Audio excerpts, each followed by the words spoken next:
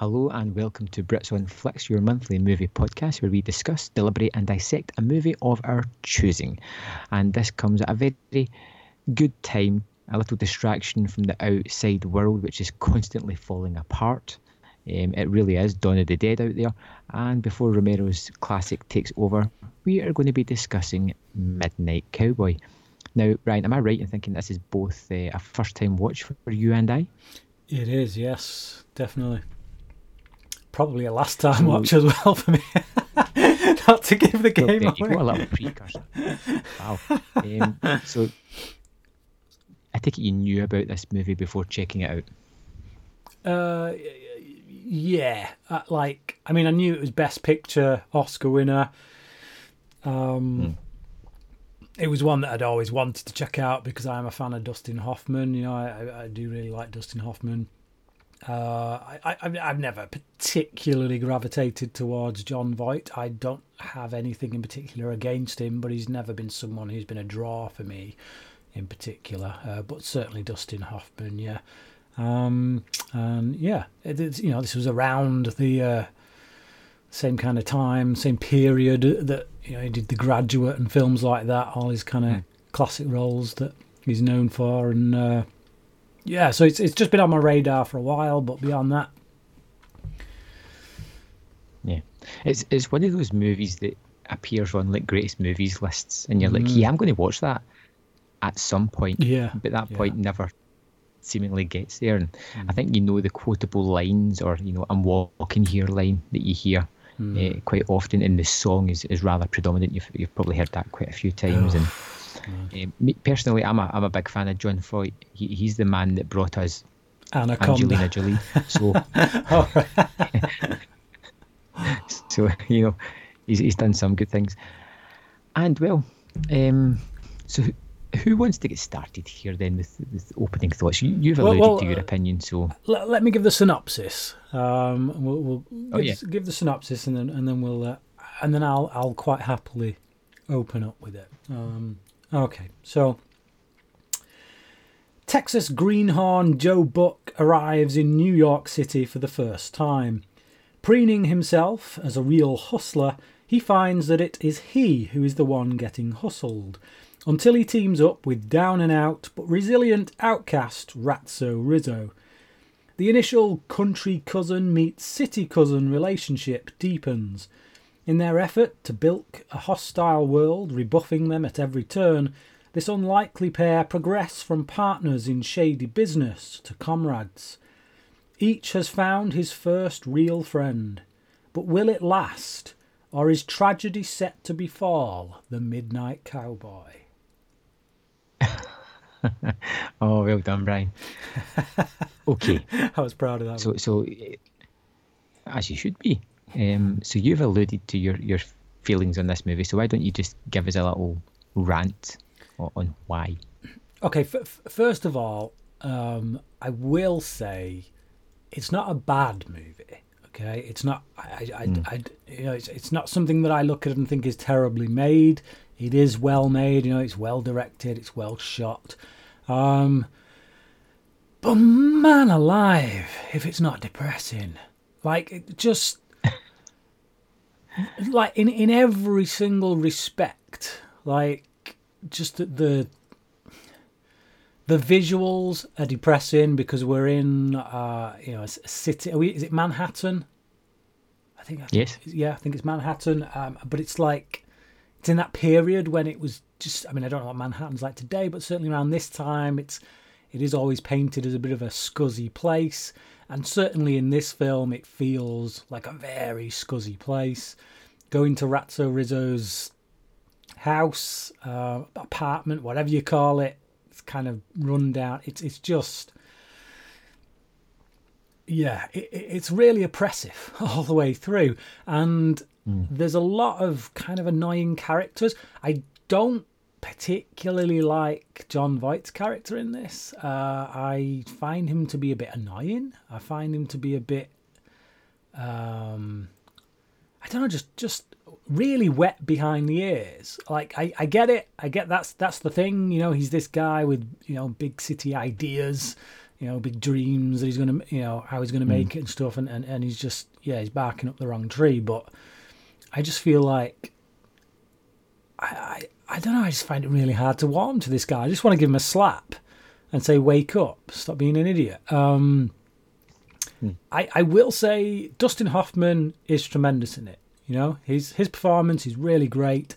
I think he brings a lot of depth to this guy who is a really shady little dude. But you sympathise with him because of the journey he goes on and ultimately the tragic end that he meets. But then, that's it. He meets his tragic end and then everybody's talking at me. And it's just like, oh, okay, that's it. And it's just, I came out of it just feeling, and it took a long time for us to this is the other thing. It took a long time for us to get to that relationship. I felt there was a lot of Jon Voight just walking around the city with everybody talking at me, playing like. When you have a theme song to a film, I feel like you should use it maybe at the start and then on the end credits. But when you use it like 5 times within the first 20 minutes without any score, I'm like, did they even do a score for this film, or are they just going to keep pumping this song on? Like every single musical cue, it seems, for the first 20 minutes is just everybody talking at me. It's like, we've paid for this song, so we're damn well going to use it. And like literally by the time the 5th time rolls around, I am sick of this song. And it's a song that I actually quite like. Right. It's just, if this was just some random ass film that I put on one night, never heard of, didn't know anything about it, I might be a little bit more forgiving. But this is the best picture Oscar winner. I think was it 69? I think it was 69. Yes. This is literally, according to most people, certainly most people who worked in Hollywood at the time, this was the best film of the year. And I'm just like, I'm at a loss to kind of figure out how that's the case. Right.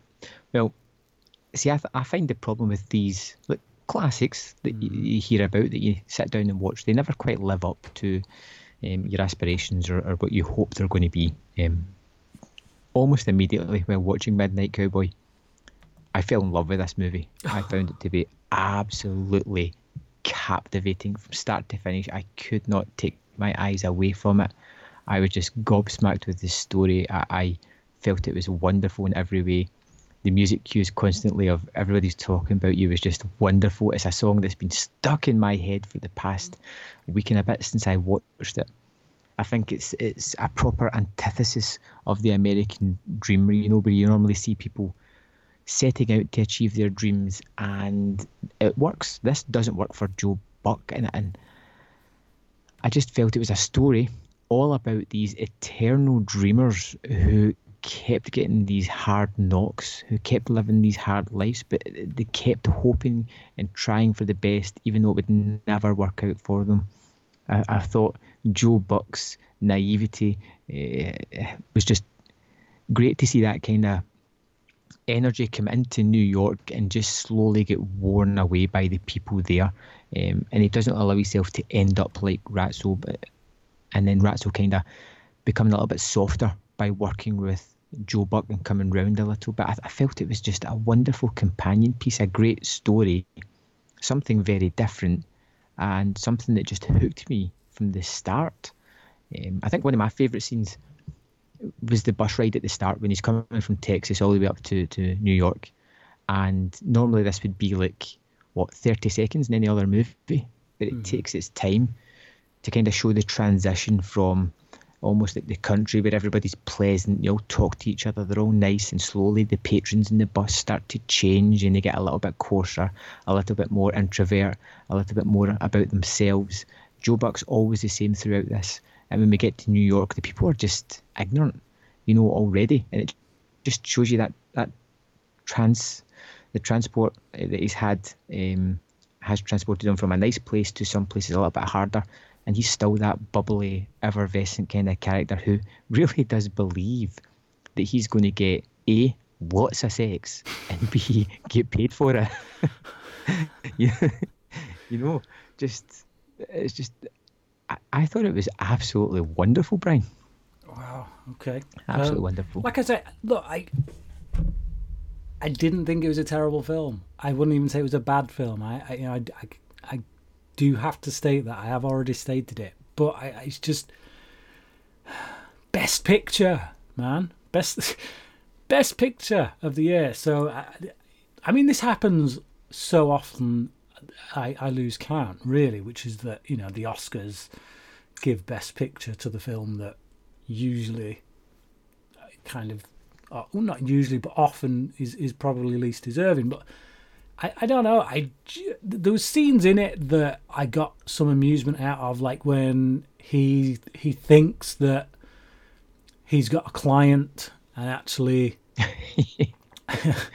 yeah, they steals a client or yeah, well, actually it's the other way around, and she wants money from him. Basically, she wants him to borrow her some money, or give her some money, and it's just like, it was quite amusing. But I just, yeah,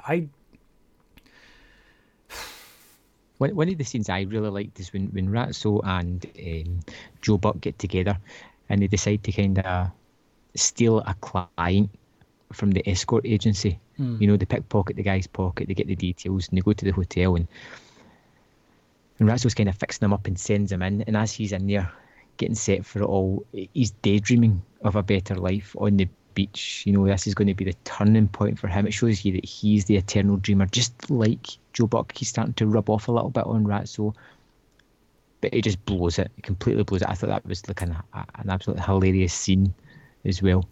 Just wonderful. But I like that constant idea of these two guys being a big important factor on each of their lives and starting to change each other a little bit. You know. I loved the way it was shot as well. I know it's one of those things, like, this was a movie that I came to a little bit worried, because obviously you'd sent me a text message previously just going like, wow, this is a tough one, and I was worried that I was going into something awful, but I literally cannot wait to watch it again. Wow. I think it deserved to win that Oscar. I mean, it's nothing terrible like The King's Speech. It's, you know, I like The King's Speech. I think The King's Speech is a better film, quite frankly. I'm more likely to watch that. I think The King's Speech is one of those ones that should never have won the Oscar. I don't think it should have won Best Picture. Probably shouldn't have been nominated either, but I still think it's a very good film. But I can say that about so many films that were nominated and even won. But I just, like I say, I think my expectations were just too high, and just, I didn't like this character that we were being asked to follow. I thought he was just a bit too wet behind the ears, he was just a man-child. That's the thing, because Jon Voight is not a small guy. You know what I mean? He's like, there isn't a single character in this movie that is taller than him. You know, he towers over everyone in this movie. So to see him playing someone who doesn't ever really seem to have grown up, I don't know. I find it's a bit too much of a clash, which is a silly thing, because obviously there is going to be very immature people out there who are also quite big. So you know, it's not like, oh, if you're big, then you have to be mature. But I don't know. It's just from the get go, I didn't warm to this guy. I felt he was a bit too wet behind the ears, a bit too what's the word? Just, it was basically had a brain fart. But yeah, yeah, I didn't want to him, and then that music just kept on cutting in too many times, like it was the only music they had. And then by the time we got to Manhattan and we started meeting people who I didn't like just because they were, you know, like you say, you get to the city, they're all ignorant, they're all arrogant, they're all, you know, up their own backsides and thinking about their own place in the world and stuff. And I'm just like, I can't be bothered with any of this, to be honest. It's really depressing. It's like a depressing depiction of humanity, and I don't find much hope in the character of that Jon Voight is playing, because what is there to root for, really? He's gone to Manhattan to sell himself as a prostitute, essentially. Like, yeah. There's nothing heroic about that. There's nothing there to aspire to. There's nothing there that, this isn't a character that I would say, I want him to succeed. Actually, no, I want him to fail. I don't want him to go off and become a prostitute. I want him to realise that that's not the way to go, and actually go and get a proper job, or a proper career, or do something valuable with your life. So I can't root for you to succeed. I think he does. It's only by accident, and it's not. I'm not entirely sure how much he realizes he's done that by the end, to be honest. But I don't know. He's aimless. That's the point. He's aimless. He's just he's coasting through life, and anything that he does that is of any value is an accident. But he does learn throughout the movie that his choices have brought him there. It's not the life that he really does want, and ultimately by the end of it, he's changed. He's constantly did a 180. He's learned through some hard knocks that he was naive, he was silly, he wasn't properly gauging the situations, and I think at the end of this, he has fundamentally changed as a person for the better. Now, what do you think about the relationship between Ratso and Joe Buck? I mean, why do these two guys connect? Well, I think it's just the fact that they're both fish out of water, and Ratso really only gives himself over to Joe Buck because he's been collared, and he can't really get out of it because he's a little Weasley man who wouldn't be able to put up much of a fight, and he's kind of. It's almost like a forced friendship in a way from Ratso's perspective, kind of thing. He's kind of got no choice but to allow this man to ingratiate himself into his life, because he's just screwed him over. So the only way to undo that damage is to allow Buck to tag along with him, and because Buck is just that amiable guy who literally will talk to anyone and try and strike up friendship with anyone, then he will just latch onto that and stay with that, and that's what happens. But because I mean, they are polar opposites when you look at it. Because Ratso seems like a smart individual. He seems like a kind of person that will do anything to survive, and he kind of likes that naivety that Joe Buck had, that the sense of good looks and the way people look at him. That he gets constantly looked down upon. Naive. Like, that was the word that I had a brain fart on, was naive. That was what I was trying to think of. But yeah, they are somewhat polar opposite. Like if you put Rizzo's brain into Voight's body, then they could probably achieve great things. And I think that's kind of. To the largest degree. Things. Yeah, but I think that's what the film is about. Really, is two oddballs coming together who have different strengths, different weaknesses, and when they come together, their friendship gets them through. But it doesn't save them in any. I don't know. Maybe I'm just being too harsh. I don't know, but it just Is there more than a friendship there? Is there more than a friendship? Yes. You think that there's more like as in edging towards a relationship of some sort? I didn't sense that, to be honest. I don't know. It's just a question. I mean, you see the moment when they're at the party and he falls down the stairs.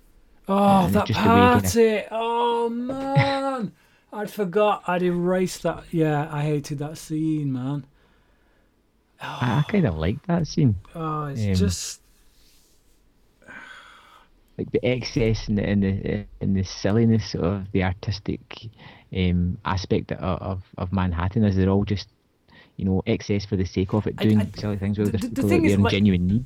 I get that the film isn't supporting that stuff. It is highlighting the ridiculousness of it, but I'd say mocking almost. Well, yeah, but that doesn't mean I want to see it. Like, you know what I mean? I don't want to spend time with these people. That's the thing. It's a bit, I don't know, I guess it reminds me a little bit of the film High Rise. I don't know if you've seen the Ben Wheatley film High Rise. Like, that film, I felt,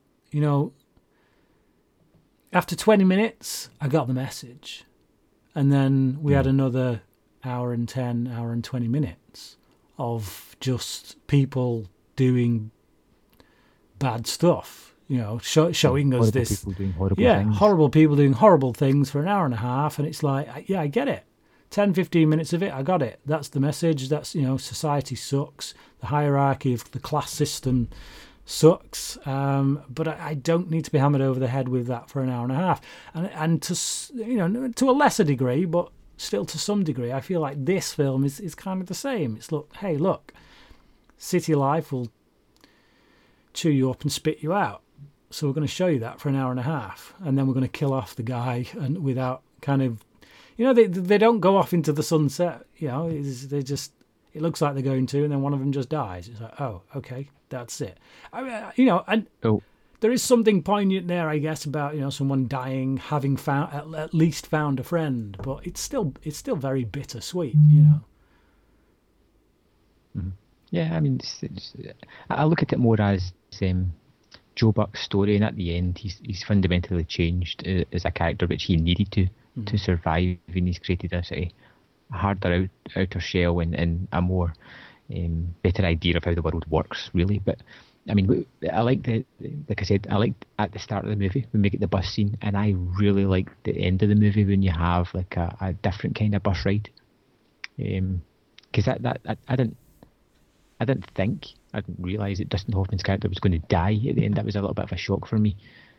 What did you think of that? Yeah, I didn't realise it. I didn't realise he was going to die. That's bizarrely kind of one of them moments that I feel, given the classic status of the film, I would have assumed would have been ruined at this point. I assume that just simply would have been a moment I would just know, even not having seen the film. Like, I'm pretty sure anyone who hasn't seen The Sixth Sense still knows how that film ends, because it's become such a iconic moment of cinema that it's been aped, it's been talked about, and this, that, and the other. It's in the zeitgeist. Yeah, so you don't have to see the film to know how The Sixth Sense ends. And I just feel like, given what happens at the end of this one, it surprised me to get to that moment and be surprised by it, because it's like, blimey, why didn't I know? What you're saying about John Voight, Dustin Hoffman gives a great performance, but I think that moment at the end where Voight realises that he's lost his companion, his friend, is utterly breathtaking. A great performance there. These two guys were both nominated for Best Actor that year. Yeah, and I mean, it's one of those great things. You get one movie, you get two differing opinions about it. I suppose it's just down to why we love movies as much as what we do. Yeah. Do you want to wrap up? Anything else you want to talk about? No. I don't want people to think that I hated this movie. It's just that whole thing about expectation meeting the reality of it. It's such a. I think it's in the IMDb top 250. It was on the American Film Institute's 100 greatest movies of all time. So, I don't think it'd be unfair to say that it's a little overrated. It's to have that kind of expectation on it and to come to it and think, oh right, okay, it was good. It was well made. It's not flawless. I got no real urge to go back and watch it. 3 out of 5. Right. I would say it's perfectly rated. I can't wait to go back and watch it. I loved every second of it. It was 100% wonderful. I love discovering a movie and going, that's a new favourite. Everything about that was just perfect. It easily 5 out of 5. Oh my goodness. It's just, I know I'm in the minority. This is the thing. I know that most people listening to this podcast now, all 5 of them, will be thinking... Excuse me, Brian, there's 6. Oh, is it 6 now? We've got a 6 one. Okay. Yeah, my grand's got it as well. Oh, right, okay. Yeah. Well, if you're one of those 6, don't worry. I can feel you screaming at me, saying that I don't know what I'm talking about. That may well be the case. Would you say that everybody's talking about you? I'd say that right now all 6 people are talking about me. Yeah. But no, it is what it is. Sometimes not everybody's on the same page, and I wouldn't put it out of the realm of possibility that if I watch this again someday and I'm in a different mood, maybe I'll get more out of it. Maybe I'll come to it on much better terms. It has happened before, but yeah, in this case, I've no urge to go back. So it's all personal opinions, Brian. That's what makes you you. That's why we love you. So, let's move on to our top 5 of this episode, which is a ridiculously tough one, and that was the top 5 Dustin Hoffman performances, movies, whatever we want. Yeah. I don't know about you. This is one of the toughest ones I've had in a while. Yeah. I came to it thinking I'm going to do performances.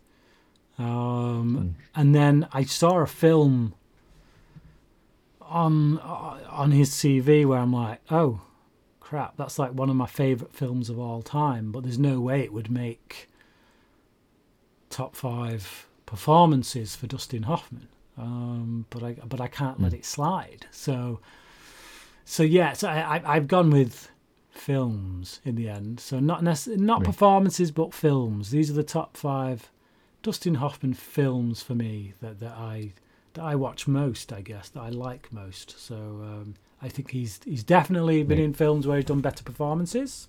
The one we've just talked about, Midnight Cowboy being one of them. I do think that is better than many of the performances in my top 5, but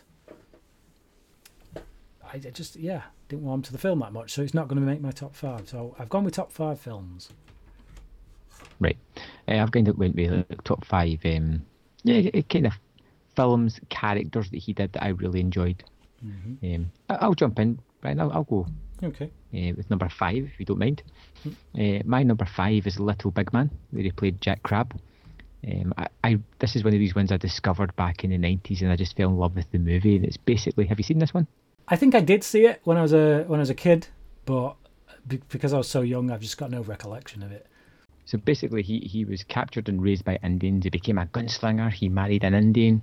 He was in the Battle of Custer, or fighting against Custer, in Little Bighorn. And it's just ridiculously fun to see Hoffman going through all these various different guises, from the old man telling his story to how he got there. It's just a fun film. Okay. All right. Well, I am a bit of a sucker for a good chick flick. They can be a bit of a guilty pleasure for me.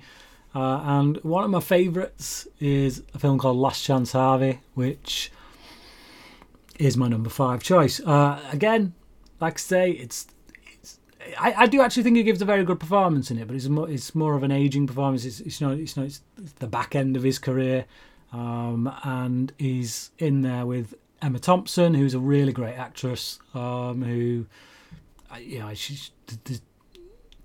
it's impossible for Thompson to give a bad performance as well. So I love the on-screen chemistry between the two of them. I think it's a really well told romantic story of two people at an age where we don't often get this kind of movie. You know, rom-coms, that kind of thing, tends to be for the younger kind of people. And when they do tend to do them with older people, we end up with things like It's Complicated and Something's Gotta Give, and films that aren't particularly great. Whereas this, I feel like this is it's played, it's low key. It's really low key. It's not. It doesn't get farcical. It doesn't get like your typical Hollywood rom-com. It's just it keeps it low level, understated, just quite character driven. Two people, both with reasonably damaged pasts, but not like proper tragic, who just come together and find each other. And I like it. It's good. My number 4, and it's one that I've not seen in the longest while, but I remember it making a real impact on me, and I watched it a lot when I was younger, and that is Tootsie, where Hoffman plays Michael Dorsey, who ends up becoming Dorothy, struggling actor, trying to make ends meet, can't get a job anywhere, makes up this persona, this woman, Dorothy, and suddenly becomes a hit on a daytime soap, and he's kind of stuck between being this character or his real self. It's Mrs. Doubtfire before Mrs. Doubtfire, kind of, and it's incredibly funny. It's layered. Hoffman gives wonderful performances in this movie. I just love it. Okay, my number 4 is The Graduate. I'm a really big fan of Simon and Garfunkel, so the soundtrack for it is absolutely fantastic. And unlike Midnight Cowboy, they don't just stick with one song; they do a whole host of songs for it. So they keep that flavour, but they have a different pieces for the moods. But yeah, great performance from Hoffman. And is it Anne Bancroft? I think. I've never seen it, Brian. Oh, have you not? Okay. Well, I think it's Anne Bancroft. I'm sure somebody will correct me if I'm wrong. But yeah, just Mrs. Robinson. It's a really good film. Then I won't say much more about it. But it's one of those films that even if you've not seen it, you probably know quite a lot about it. That does have a famous ending scene that has been it's had a few Mickey takes out of it, and has been sent up quite a lot in various comedies and stuff. So yeah, it's good. It's a coming of age drama. It's about someone who is really kind of aimless in life, doesn't quite know where he's going, what he wants to do, and thinks he may have found love, but then he's not too sure, and then towards the end he is, and he kind of works out what's most important to him. So yeah, coming of age drama.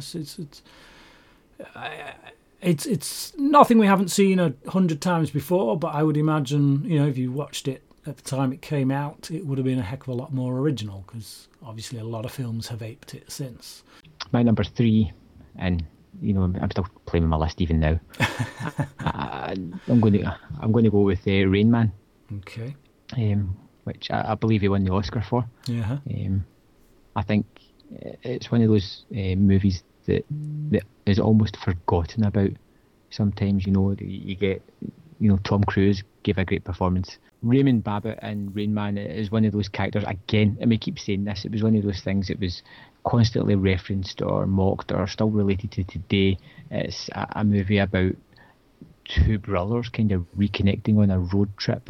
They didn't even realise each other was kind of there. It's them bonding, and I think Cruise is often forgotten in this movie. He's just as good as Hoffman, but Hoffman gives a wonderful performance as this. Well, I don't know. I'm sure you're going to mention more about Rain Man.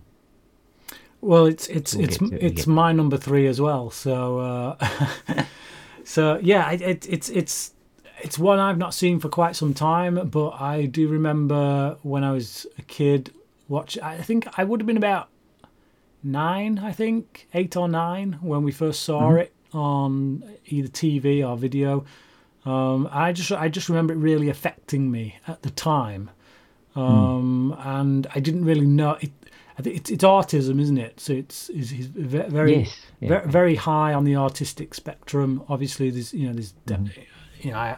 as someone who's got a daughter with autism, she's someone who would blend in a lot more. She wouldn't kind of stick out like a sore thumb the way that Raymond does in this film. So yeah, autism obviously has a very wide spectrum, and he's at a very far end of it. It is autism in its most extreme case. And I think when it came out, autism was still kind of one of those things that people didn't really talk about that much. We didn't really understand it. We had a vague awareness that it was there, but we just didn't really talk about it. And it was this film that kind of really put it on the map as something that, hey, look, this exists, people have it, time to wake up to it, time to learn how to how to allow people like this to exist within society and function within society.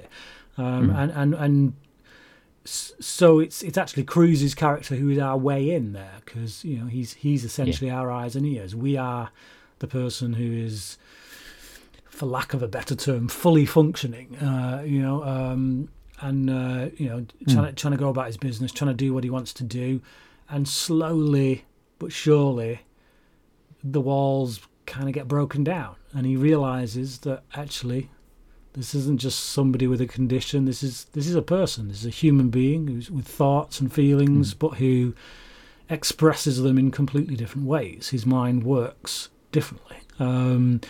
And he grows to love him and care for him and want to have him in his life. And it's just, it's really affecting. And even at a young age, it had quite an impact. And it just talking about it now does make me want to go back and revisit. And it did win Best Picture at the Oscars as well.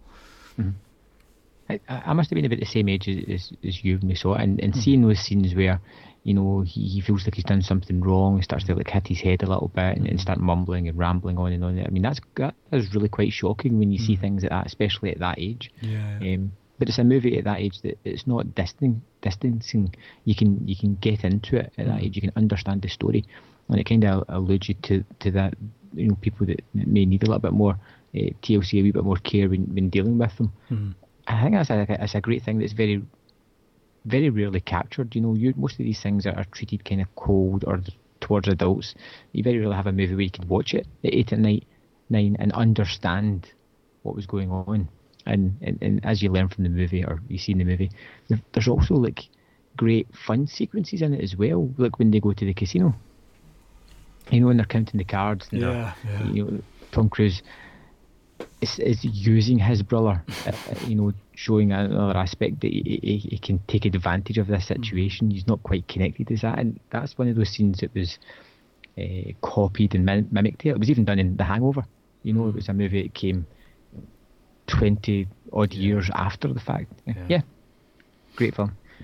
My number 2, again, another movie that I discovered in the 90s, when Sky Movies came out and you're just watching everything that you could. It's Louis Degas from Papillon. I just love Papillon. I thought it was a fantastic movie, and this is one of the things that I think Hoffman does really well. See, when he's paired with a really good actor, he can do these really amazing performances. He can be subtle. He knows when to step back. He knows when to go into the limelight with that. Louis Degas is a rich character, being sent to this prison island where he's going to have to work it off. Everybody wants him because they think that he's got money or jewels inside his belly. He keeps eating it, and they want to cut him open. Steve McQueen helps him out, and these two form a bond that spans decades as they're trapped on this island. It's a movie that I've only saw a couple of times, but it's ingrained in me. It's one that stuck with me long after because of the two lead performances. It's another one that I've not seen, but it does sound quite intriguing, must be said. I do hope Midnight Cowboy is not going to be your number 1. Oh, dude. Relax, Brian. Relax. Okay, my number 2 is Kramer versus Kramer, another Best Picture Oscar winner. Just Not seen it. Wow. Okay. This is one that. Okay, Kramer versus Kramer has kind of become one of those films that a lot of people say probably maybe shouldn't have got the Best Picture Oscar, but I think it is kind of deserving, especially when you put it in the context of the time it was made. You know, this is a time when to even talk about divorce was still a bit of a taboo subject. You know, and they go full on with it. You know, they don't hold back. They really show you what it's like, and it's, you know, it's a sorry state of affairs that, you know, the story that is portrayed in this film kind of became more of the norm rather than the exception, so to speak. But yeah, you know, like more recently, if you look at like Marriage Story, the Noah Baumbach film, yeah, it's Kramer versus Kramer retold for the modern generation, but I think Kramer versus Kramer is just as hard hitting. And I see you've not seen it, and I don't want to give. There's a certain thing that happens towards the end. Let's just say it makes you feel a particular way about certain characters, and then by the end of by the end of the film, it turns that completely on its head, and you go, crap. Okay, I get it.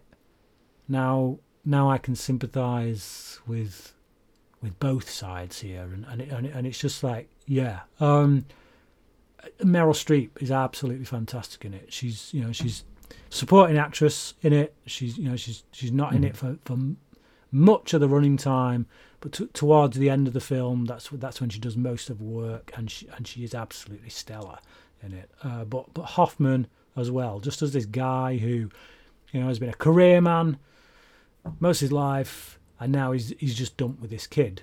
It's his kid. It's not like a dump with a strange kid, but it's just suddenly he's got to learn how to be a father, and not just someone who goes out to work to bring home the finances. So yeah, it is a really good, solid drama with great performances that, again, as I say, if you take within the context of the time in which it was made, was something that hadn't really been seen before on film. Okay, my number one is, as you so eloquently put, it's Ratso Rizzo from Midnight Cowboy, and I think it's a wonderful performance, Brian. The movie really affected me. I thought it was a wonderfully weird character who kind of knows that his time is short, makes a connection, and that's something that you're just happy with at the end. But yeah, we've already talked about it. I won't rattle on. I will say though that Hoffman is one of these actors who most of the time out of his filmography, the last movie you watched could very well be one of his best performances. He's not somebody who's limited. There's a good 10 movies that I could have put on my list where he has just done knockout performances. Yeah. And it's not one of those, this is the list. Yeah. This could change in 6 months quite easily. Yeah, definitely. He's just one of those actors. He is up there with, De Niro and Pacino and the greats, truly great actor. Number one? So my number one, as I said before, this is definitely not Hoffman's best performance, not by a long shot. It is a good performance. He's perfectly fine in the film, but it is only a supporting role. It's just that any opportunity... it's Sphere. Sphere is to bring. No, any opportunity I get just to mention this film, just in case anybody hasn't seen it, I urge them to go and check it out, because it is one of my favourite movies, and that is Stranger Than Fiction. I just think it's beautifully written. It's brilliantly directed by the really underrated Mark Forster, who is a really great director when he's on his A game. He's made some of my favourite movies, but yeah, this is my favourite, and it's got Will Ferrell in a semi-serious role, so it's not totally lacking in comedy, but it is definitely more of a serious kind of role. and I think he excels in it. It's got Maggie Gyllenhaal in it. Is one of the first things I kind of saw her in and kind of fell in love with her. She's lost a bit of a sheen since then, I think. I don't... I still think she's a great actress, but I don't seek things out with her in. If they happen to be on, then I will watch them. But when I saw her in this, I was like, wow, she's incredible. I got to find out other stuff she's done, and then I realised, oh, she was in Donnie Darko. I've seen Donnie Darko. I don't remember that, but yeah, she. But Hoffman, as I say, plays a supporting role. It's not it's not something that will blow you away, but I just think the film overall is a really great movie that doesn't get talked about enough. It's one of my favourites, and I put it at number one because if it even gets one person out there to go and find it and watch it, then job done. Yeah, you've mentioned that one before a couple of times in the podcast, Brian. Yeah. And I still haven't seen it as yet. Sorry, I will get to it at some point. Okay, so we're going to move on to next episode. And if this is your first time here, I'm going to give Brian 5 synopses. He's going to delete them one at a time, and whichever one he is left with will be the movie that we will review next time. Brian, are you ready? Go. A foreigner slowly begins to take over the people in a small town in America, converting them to its whims. Converting them to its whims. I don't want to put a gender on it. Because if I put a gender on it, you'll nail it straight away.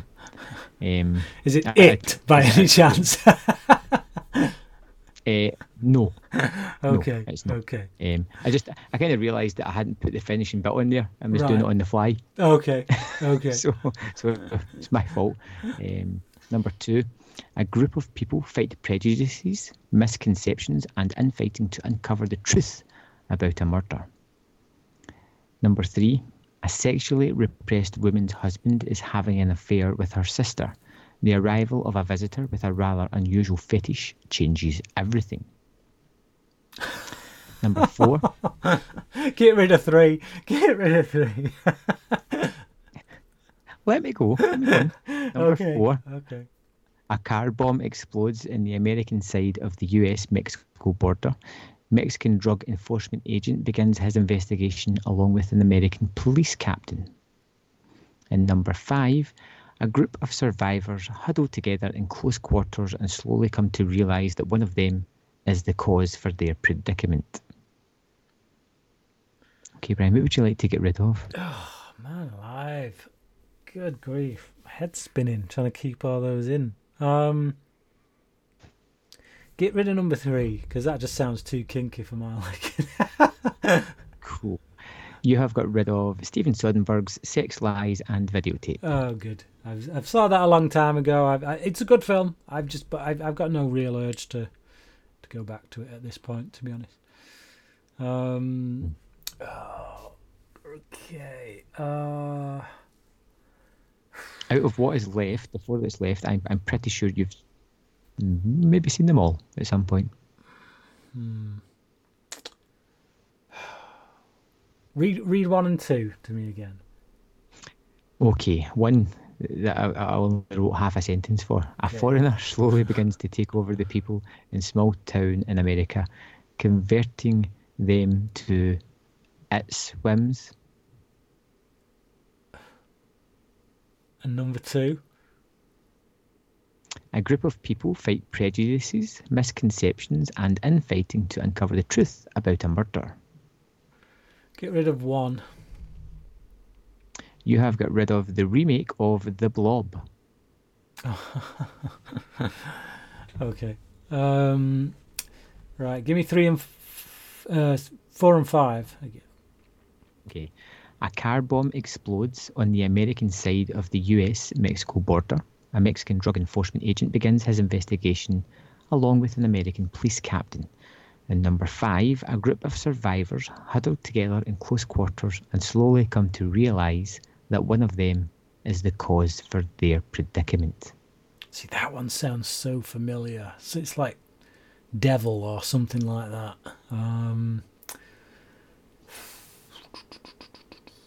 which I did see in Poundland just the other day for £2. No, get rid of 4. Okay, you've got rid of one that I was kind of hoping you were going to choose. I've not seen this before. It is Touch of Evil. Okay. Yeah, I've not seen that one either. Yeah, but I get you with the bomb explosion. Yeah, I have seen that opening scene, but okay, so let me just put it this way: you've seen both of these, right? I feel like number 5 is something that's got a supernatural element, and I feel like number 2 is kind of more a straight-laced hunt for a serial killer type movie. But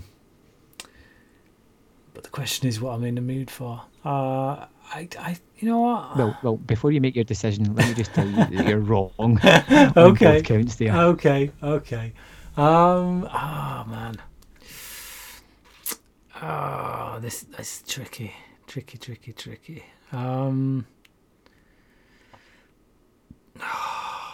Do you have a preference? I'd say one of these movies is one of my top 10 favourite movies of all time. So yes, I do have a preference. Oh man! And I probably enjoy both of these movies. Read 5 again. Read 5. Okay. A group of survivors huddle together in close quarters and slowly come to realise that one of them is the cause for their predicament. That's not Usual Suspects. That's too. Oh man. What are you leaning to? I don't know. I'm leaning towards number 5, but whenever I've done that in the past, I've regretted it. And I think the lesson there is don't go with your instincts. So get rid of 5. We'll go with 2. Okay, you have got rid of Lifeboat by Alfred Hitchcock. Okay. And you have chosen the outstanding, the wonderful, I cannot wait to talk about this movie, 12 Angry Men. Oh, okay. All right. Yeah. Okay. I could talk about that right now, to be honest. Yeah. Okay. I like it's one that I watch yearly at least, and to be honest, I'm quite looking forward to watching that again. And the top 5 is going to be a widespread one, Brian. I'm going to go for top 5 courtroom movies. Courtroom dramas. Okay. Oh, well, courtroom movies, so not necessarily drama. Well, could be a comedy. I have dramas, but Liar. As long as it's set predominantly within a courtroom, I think. Okay. All right. You know, things like A Few Good Men would be fine because that's the final clubs. Yeah. And it's all built around the court case. Yeah, top 5 John Grisham movies. Yeah. It's just within a courtroom or dealing with lawyers. Yeah. Mm-hmm. Okay. So there we have it. So next episode, as always, everybody out there, our thoughts are with you in this trying time that we're going through. But let's forget about the outside world. We'll probably all be on lockdown. Let's watch a cracker of a movie, and we'll come back and talk about it next month. Thanks for listening. Not saying your bye. Bye. That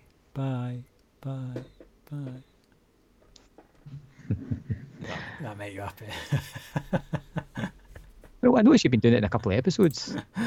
Yeah. I zoned out a bit. That's what it was.